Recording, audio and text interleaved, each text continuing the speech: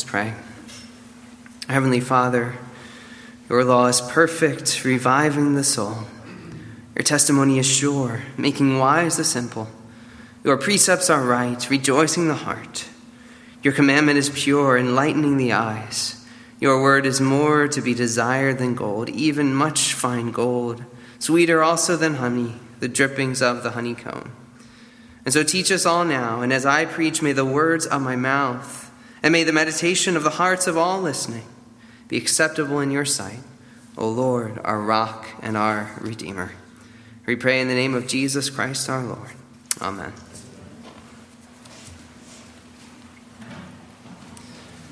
Our sermon text tonight, Daniel chapter 3. If you open to it again in the Pew Bibles, page 738. We read the text earlier, and I'll be reading selections as we work our way through it tonight.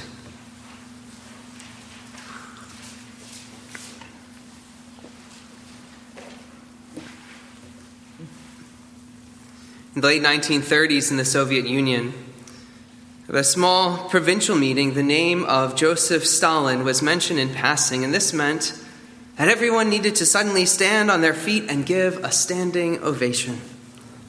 But it also led to a dilemma, for no one dared to be the first one to sit down and stop clapping. After some time, an elderly man grew tired and he took his seat.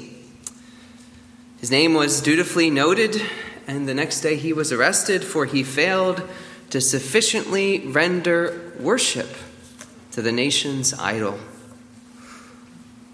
Will you bow down to the idols of the culture around us? That's the question Shadrach, Meshach, and Abednego face in our text tonight, and the question I want you to face as you hear the sermon tonight. Last time in Daniel chapter 2, we saw that Daniel successfully interpreted King Nebuchadnezzar's troubling dream. It was a revelation from the Lord that 4 human kingdoms would rise and fall, and the kingdom of God would come and would last forever. While Nebuchadnezzar was relieved to know the meaning of his dream, he was relieved to know that his kingdom would not immediately fall. His actions in this chapter are designed to shore up his power and to increase the loyalty of his subjects. And so when the Jews refused to bow down to his golden image, they had to be eliminated. At the theological center of this passage is the bold confession of faith of Shadrach, Meshach, and Abednego. In our study in the book of Romans, we will soon be coming to chapter 13, where we are commanded to submit to the governing authorities. This passage confronts us with a question. What are we to do when their laws clearly contradict the law of our God? And the law of God and the law of civil government come into conflict. To whom are we to submit? And what are we to expect from our God when we faithfully obey him rather than man? We'll work through our passage in 3 parts tonight, followed by several application points. First part, the golden image dedicated and worship commanded, verses 1 through 7. Reading again verse 1, King Nebuchadnezzar made an image of gold whose height was 60 cubits and its breadth 6 cubits. He set it up on the plain of Dura in the province of Babylon. We're not told how much time has passed since chapter 2, but this image appears to be inspired by Nebuchadnezzar's dream. But also note the differences. Rather than just a head of gold, this is an entire statue of gold. Perhaps Nebuchadnezzar is trying to defy the prophetic dream, to build a kingdom that will never fall, as symbolized by an image that is gold from top to bottom. Also note the dimensions. Converting cubits to feet, it's 90 feet tall, but only 9 feet wide, relatively thin for its height, like a giant column or pillar. We're not given any description of what the image depicted, whether it was Nebuchadnezzar himself or one of the Babylonian deities. It was not necessarily a human image, or if it was an absurdly skinny human image. So whatever the image depicted, worshiping it was a demonstration of loyalty to the king and to the Babylonian Empire. We also don't know the exact location of the plain of Dura, but we should recall this is in the same general location where the Tower of Babel was once built. The large collection of high officials in verse 2 demonstrate the importance of this dedication ceremony. Notice there are not only people from all the provinces of the empire, but this includes people of various nations and languages, a symbolic bringing together of those who were scattered by the confusing of languages following the Tower of Babel. The list of instruments in verse 4 includes exotic instruments imported from far off Greece. This demonstrates the lavish wealth of Nebuchadnezzar's court. The symphony not only makes impressive music, but it is the signal. Now is the time to bow down and render worship. With this description of all the impressive officials gathered, the long list of musical instruments, and all this is repeated time and time again, the impression you get is that this dedication ceremony is the not-to-be-missed event of the year, if not the event of the decade. And so you can hardly imagine the pressure that Shadrach, Meshach, and Abednego must have felt as all the court officials around them fell down on their faces and worshipped the image. It certainly must have stood out like a sore thumb, as everyone around them were on their faces and they were the only ones left standing. It's no wonder that their disobedience to the king's command was noticed and reported. Children, have you ever tattled on your brother or sister, perhaps after a mealtime prayer, saying, "Billy opened his eyes during the prayer"? Perhaps your mom or dad responded, "How did you know his eyes were open unless your eyes were open?" Well, in this case, it wasn't required that they had their eyes closed. And so I think many would have noticed that these men remained standing. And yet, as much as this dedication ceremony was a grand event with a marvelous symphony and this long list of honorable officials, the way it is presented to us by the author gives us a sense that it was a bit hollow. This is a biblical author writing this, and he knows that worship that is mandated by the king is not true worship. When you are forced by the king to worship an image that is newly invented and just set up, is that even worship at all? Or are you just putting on a show because your life depends on it? Of course, you go through the motions because who wants to be thrown into a burning fiery furnace? But do you even really want to be there? Do you really want to bow down and worship? Is your heart in it? Dale Ralph Davis tells the story of Hitler's visit to Florence to cement his alliance with Mussolini in 1938. Italian people were rather apathetic. So to increase the sense of raucous crowds cheering the Führer as he paraded himself through the streets, they played crowd noise over loudspeakers. The whole thing must have rang rather hollow. Here too in Daniel, perhaps there were other officials there who wished they had the courage to stand like Shadrach, Meshach, and Abednego did. Nevertheless, it appears that those three were the only three who dared to disobey the king's orders. This brings us to part 2, the Jews accused, tried, and sentenced. Before we get going here, one question that naturally arises at this point in the narrative is, where is Daniel? I like how one pastor put it. A close examination of the text reveals to us that we have absolutely no idea. There's a few options. Perhaps he was not required to attend, although that seems unlikely.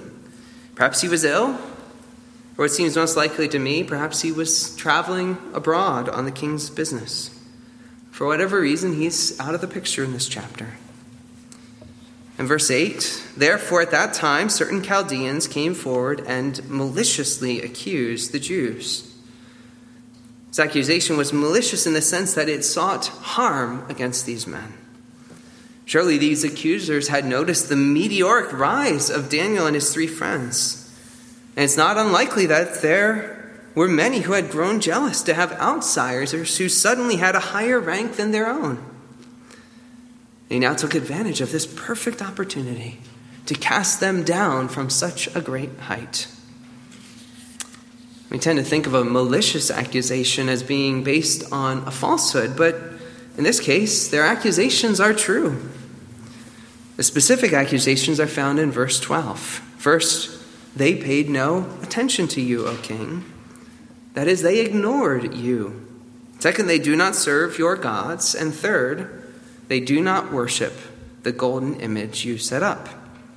And it's this third accusation that strikes home most of all, for it's a direct violation of Nebuchadnezzar's command. It is this violation that carries the automatic death sentence in the burning, fiery furnace.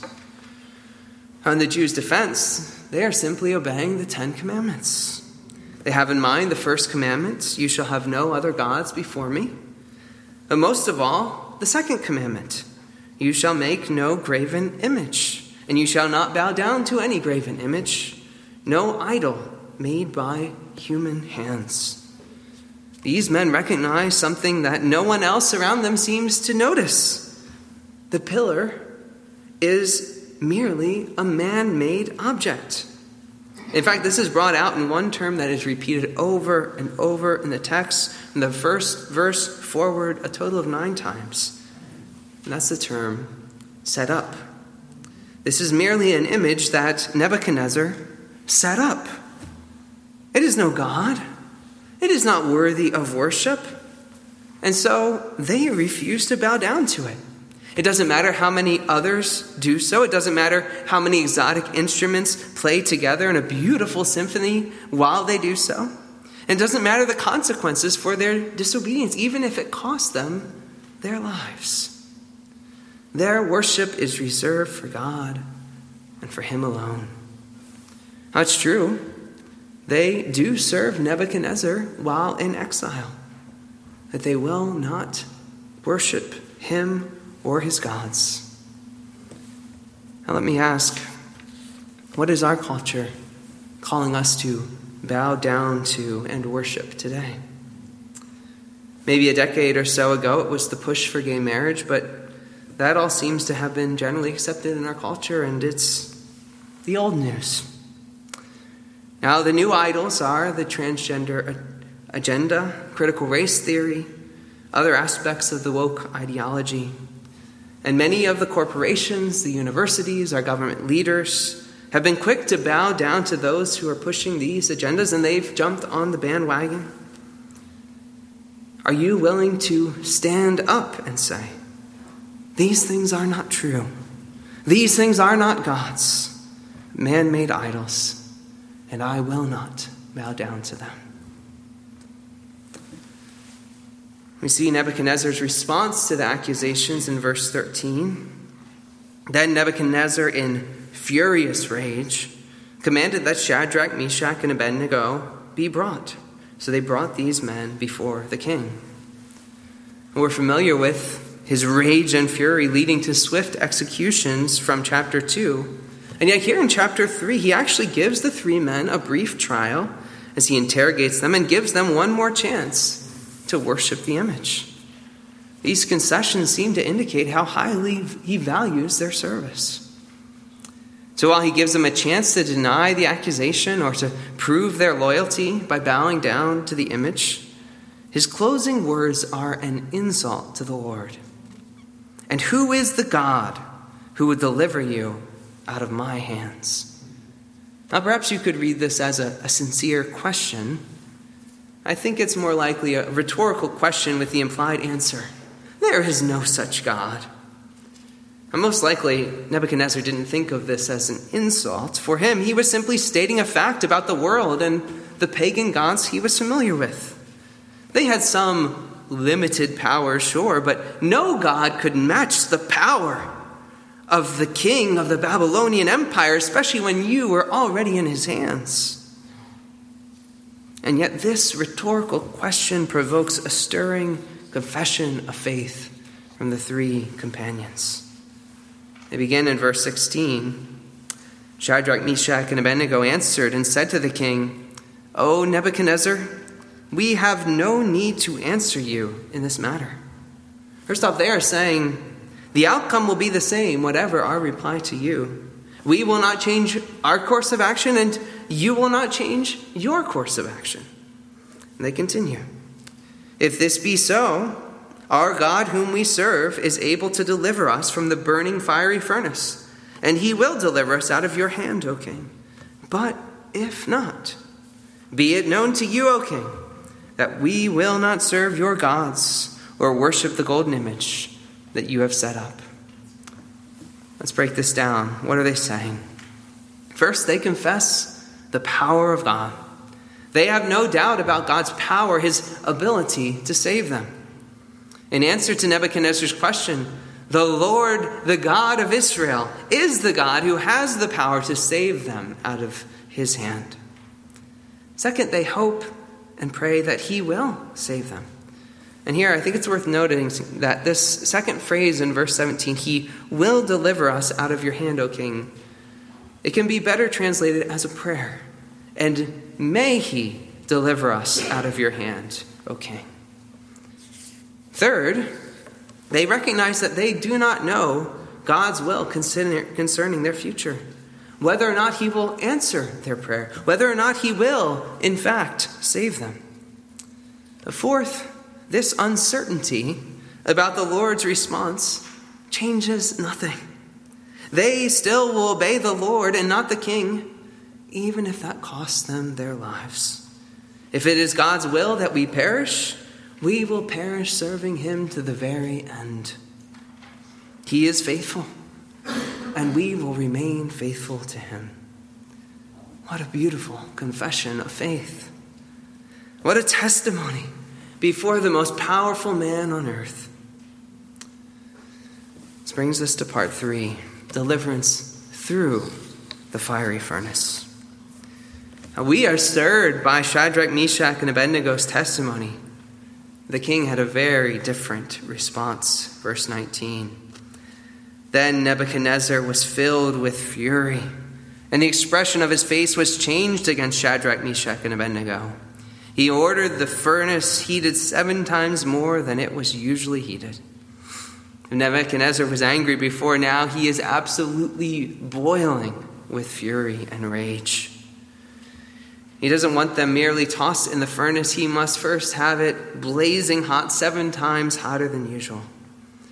Men are bound with their clothes on and cast into the fire.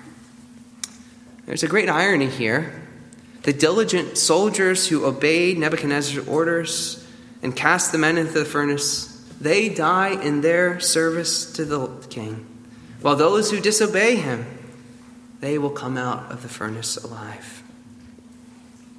Either the furnace was designed with an open door, or else no one could close the door and escape alive. And so the experience of the 3 men in the furnace is told from the perspective of King Nebuchadnezzar looking in from the outside. Verse 24. Then King Nebuchadnezzar was astonished and rose up in haste. He declared to his counselors, "Did we not cast 3 men bound into the fire?" They answered and said to the king, "True, O king." He answered and said, "But I see 4 men unbound walking in the midst of the fire, and they are not hurt, and the appearance of the 4th is like a son of the gods." First, we notice that their bonds, we don't know if they were of rope or even of metal, perhaps. They have been burned or melted away. They are up and walking around. Though the guards who carried them to the furnace perished in the heat, these men are unharmed and they are going for a stroll. And even more strikingly, a 4th man has appeared in the furnace. Who is this 4th man described as having the appearance like a son of the gods? Clearly, God has sent an angel to preserve and to strengthen Shadrach, Meshach, and Abednego in the burning fiery furnace, and also to reveal his glorious power to Nebuchadnezzar and his counselors as they looked on. The question is whether this was an ordinary angel, which is itself quite extraordinary, or is it the angel of the Lord, which is the Lord himself, the pre-incarnate Lord Jesus Christ? Which is it? A simple answer is we aren't given enough information here to know for sure. Our description is given from the perspective of Nebuchadnezzar, who is a pagan idolater and no expert at discerning between different angels. And I think we must also say if the Lord wanted us to know for sure, he could have made it clear, as he does in other passages in the Old Testament. King James translation decided the issue for readers by rendering it an appearance like the capital S Son of capital G God, but the original is not so clear. I think the ESV is the more accurate translation, rendering it like a son of the gods. So while we cannot say for certain one way or another, I think that either way, the passage teaches one and the same truth. God is with his people in the midst of fiery trials. He doesn't always keep us out of fiery trials, but he is with us in the midst of them. He declared this to his people in the Old Testament. In Isaiah 43:2, when you pass through the waters, I will be with you. And through the rivers, they shall not overwhelm you. When you walk through the fire, you shall not be burned, and the flame shall not consume you. And how much more so in the new covenant when Christ has promised, I am with you always to the end of the age. Matthew 28:20. He is with you in your trials. We saw how Nebuchadnezzar responded in fury to their good confession. Let's now see his response to their preservation in the fiery furnace. Verse 26. Then Nebuchadnezzar came near to the door of the burning fiery furnace. He declared, Shadrach, Meshach, and Abednego, servants of the Most High God, come out and come here. Then Shadrach, Meshach, and Abednego came out from the fire. This is one command from the king they are glad to obey. And so after some time in the furnace, the three men simply walk out. Notice also the title Nebuchadnezzar gives to the Lord. He is more and more recognizing the Lord's power, calling him here the Most High God. He's still a polytheist, but he has seen the Lord's power twice now. And he is realizing that he far surpasses the gods of Babylon. Verse 27, and the satraps, the prefects, the governors, and the king's counselors gathered together and saw that the fire had not had any power over the bodies of those men. The hair of their heads was not singed, their cloaks were not harmed, and no smell of fire had come upon them. Fire not only had not touched their bodies, had not touched their clothes, nor even left its scent on them. Now, children, you know how even a little time around the campfire leaves a smoky smell in your hair and on your clothes, but not this time. Some of the gathered officials must have been the very ones who brought that malicious accusation, but who now stand as witnesses of the great miracle of their deliverance through the fiery furnace. The king's next response is one of praise. Verse 28. Nebuchadnezzar answered and said, Blessed be the God of Shadrach, Meshach, and Abednego, who has sent his angel and delivered his servants who trusted in him, and set aside the king's command, and yielded up their bodies, rather than serve and worship any god except their own God.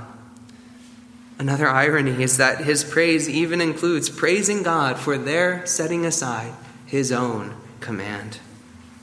Then he makes an edict. Therefore I make a decree, any people, nation, or language that speaks anything against the God of Shadrach, Meshach, and Abednego shall be torn limb from limb, and their house laid in ruins, for there is no other God who is able to rescue in this way. This not only makes Judaism a legal, tolerated religion in the empire, but as you can see, it offers protections against those who would blaspheme the God of Israel. While Nebuchadnezzar is not yet ready to forsake his own gods, you can see he recognizes something unique about the God of Israel. No other God is able to rescue in this way. He has the answer to his earlier question. This is the God who can deliver out of his hand. Finally, the chapter closes with a promotion. Then the king promoted Shadrach, Meshach, and Abednego in the province of Babylon. We're 3 chapters into Daniel, and all 3 chapters have ended with a promotion for Daniel or his friends. And all 3 chapters have told salvation stories. Now let's consider a few points of application. First, what an excellent example of faith. Shadrach, Meshach, and Abednego make a brief appearance in the Hall of Fame of Faith in Hebrews 11:34 as those who through faith, quote, quenched the power of fire. Of course, it's not just the fact that they survived the fiery furnace, and I'm most moved by their bold confession of faith before King Nebuchadnezzar. The confidence with which they spoke of their faith in the power of God to deliver them, and their willingness to give their lives to remain obedient to the Lord. Second, let's consider the question of civil disobedience. There are a few well-known examples of this in the Bible. First, there are the midwives of Egypt, Shiphrah and Puah, who feared God and did not do as the king of Egypt commanded them, but let the male children live. Exodus 1:17. In Daniel 6, just a few chapters ahead, Daniel will disobey King Darius's law against prayer. Then in Acts 5, when the Sanhedrin find the apostles still preaching Christ after they were strictly charged not to, Peter and the apostles answered, "We must obey God rather than men." Acts 5:29.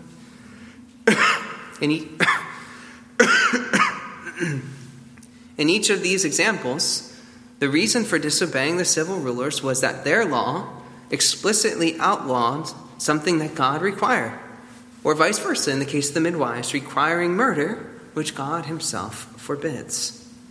Now, for whatever reason, in each of these biblical examples, the ones who disobeyed the civil authorities were able to escape punishment. And yet, as we saw here, Shadrach, Meshach, and Abednego did not assume that this would be the case. And if you look at the history of the church, you know that there have been hundreds, thousands of martyrs who have lost their lives for remaining faithful to the Lord, even when this meant breaking unjust laws. And they were punished. They lost their lives for doing so.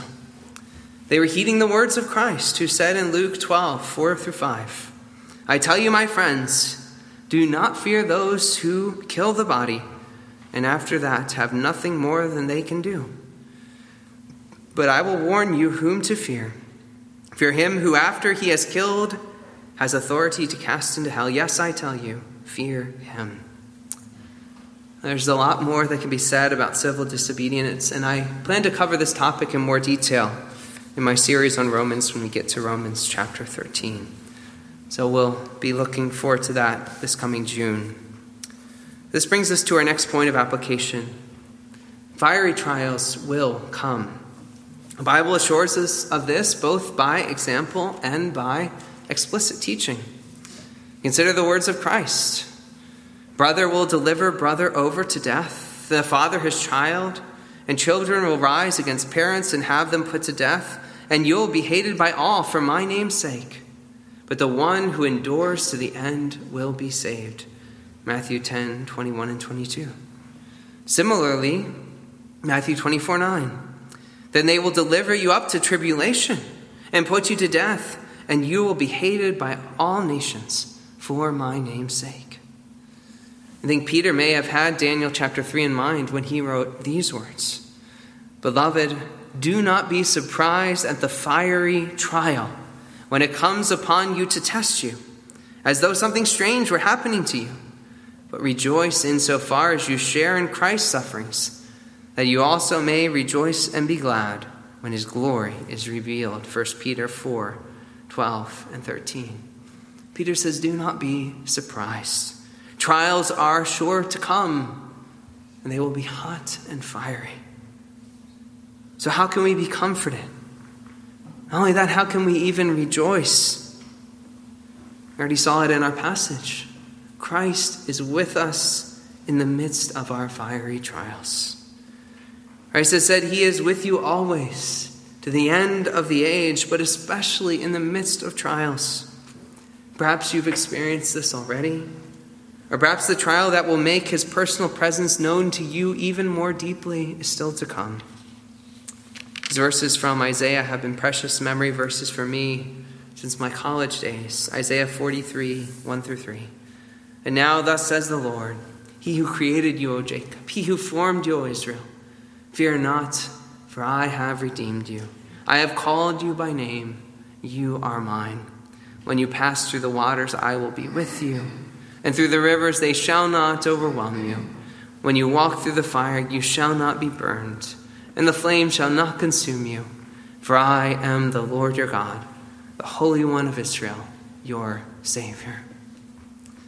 God doesn't just keep us from fiery trials, but he is with us in the midst of them. And he also has a purpose for them. He would not send them without a purpose. The 1 Peter passage mentioned this. They come to test you, to refine you, to purify you. And Peter also writes, in this you rejoice, though now for a little while, if necessary, you have been grieved by various trials, so that the tested genuineness of your faith, more precious than gold that perishes though it is tested by fire, may be found to result in praise and glory and honor at the revelation of Jesus Christ. Not only is Christ with us in our trials, I think it's a beautiful thing how Shadrach, Meshach, and Abednego stuck together throughout this whole affair. I don't know exactly how it worked, but even in their confession before the king, it says that the three spoke as one. Certainly the three had bonded close together by their shared exile, and they must have been even closer after this incident. But we ought to follow their example in suffering together as brothers and sisters in Christ. And certainly this is no easy thing to do. As we, as a church, are called to suffer with those who suffer, to grieve with those who grieve, to carry one another's burdens. Now, this requires knowing one another, slowly over time growing to trust one another, and then making your burdens and your struggles known to those you know and trust. Now, sometimes it seems like it would be easier to just go it alone. But this is not true. You cannot go it alone in the Christian life. We need one another. And so as we walk together as a church family, as brothers and sisters in Christ, carrying one another and being carried, we will know the fellowship of the saints and how good and pleasant it is when brothers dwell together in unity. And yet this is all experienced as we are in the midst of fiery trials, which will surely come. But Christ is in the midst of them all. He is suffering. He has suffered, and we are called to suffer with him. And he is with us, and he will surely bring us home. Shall we pray?